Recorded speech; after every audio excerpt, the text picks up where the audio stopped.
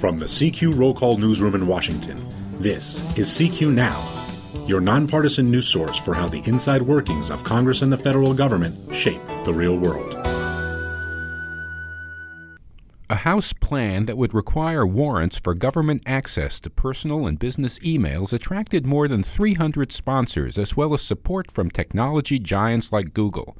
You'd think it could have passed without a hitch, but instead the measure has stalled due to concerns from law enforcement and federal agencies that want exceptions to the rule.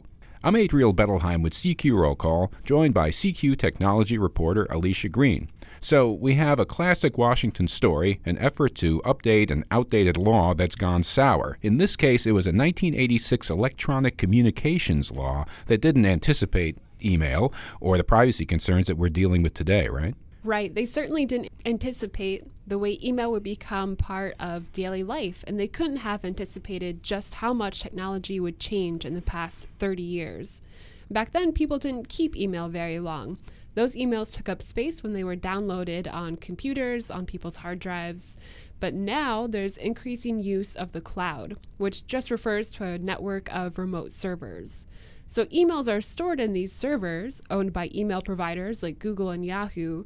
That means people can and often do keep email for years. It's not taking up any space on their computers to do so.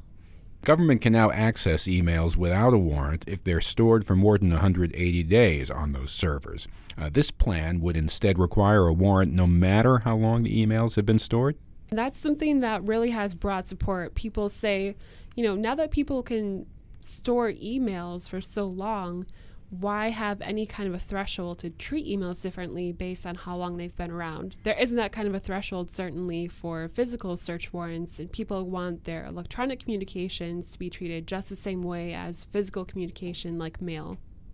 Now, you write that while no one has opposed treating all email the same, other parts of the legislation are problematic. Naturally, the devil in the details.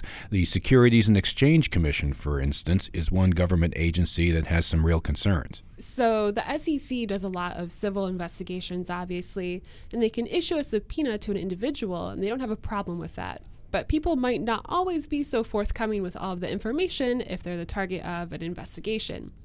So in those cases, the SEC says it needs to be able to go directly to an internet service provider for information. But under this legislation, they would have to do that with a warrant. Since the SEC is a civil agency, they don't have access to warrants. They say they should be able to use something like a court order to obtain information directly from an internet service provider. So obviously companies like Google take issue with this. They say the SEC and other civil agencies have other ways to get info. They really shouldn't be going to the internet service providers. Now, adding some star power to this debate, the high-profile entrepreneur and Dallas Mavericks team owner Mark Cuban takes issue with the SEC's stance. What's he have to do with all this? He has been the target of an investigation by the SEC for alleged insider trading. He actually wrote a letter to House members saying, the SEC has other ways to get information. I know this firsthand. They don't need an exception to the warrant requirement. Now, House Judiciary Chairman Bob Goodlatte of Virginia also has problems with this bill, right? Right. So he has hinted in his opening remarks at a hearing on this that he really is concerned about these issues that the SEC and other civil agencies have pointed out. And actually, even the Justice Department has said that for its civil litigators, this warrant requirement could be an issue. So even though this bill has the support of more than half of the House Judiciary Committee, Bob Goodlatte is not one of them. And obviously he can choose to hold this bill as long as he wants to, or he can continue to press for changes. So if this bill remains bottled up in House committee, could there be changes to the current law via other legislation? We hear there's another pair of bills that are backed by Microsoft. Right, so Microsoft has its own pair of bills in the House and Senate that would prohibit law enforcement agencies from compelling these tech companies to turn over information on foreign customers, and it would require a warrant for turning over information on U.S. customers. Now, Microsoft is pushing these bills because it's been battling the Justice Department in court over whether the government can force the company to turn over emails that they have in a data center in Ireland.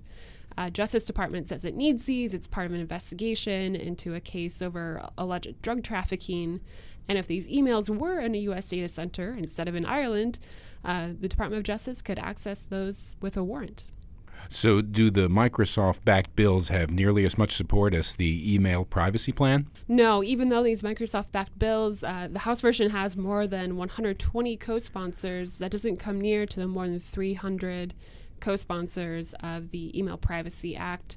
And there's actually not as much broad support in the tech sector either. One of the lead co-sponsors for the Email Privacy Act, Representative Kevin Yoder, has said he doesn't want to see parts of those Microsoft-backed bills added into his. CQ technology reporter Alicia Green on the challenges of updating a 1986 law for today's information age. I'm Adriel Bettelheim. Thanks for listening. Until next time, you can follow us on Twitter and Facebook at CQ Now, and you can download our podcasts on iTunes and SoundCloud.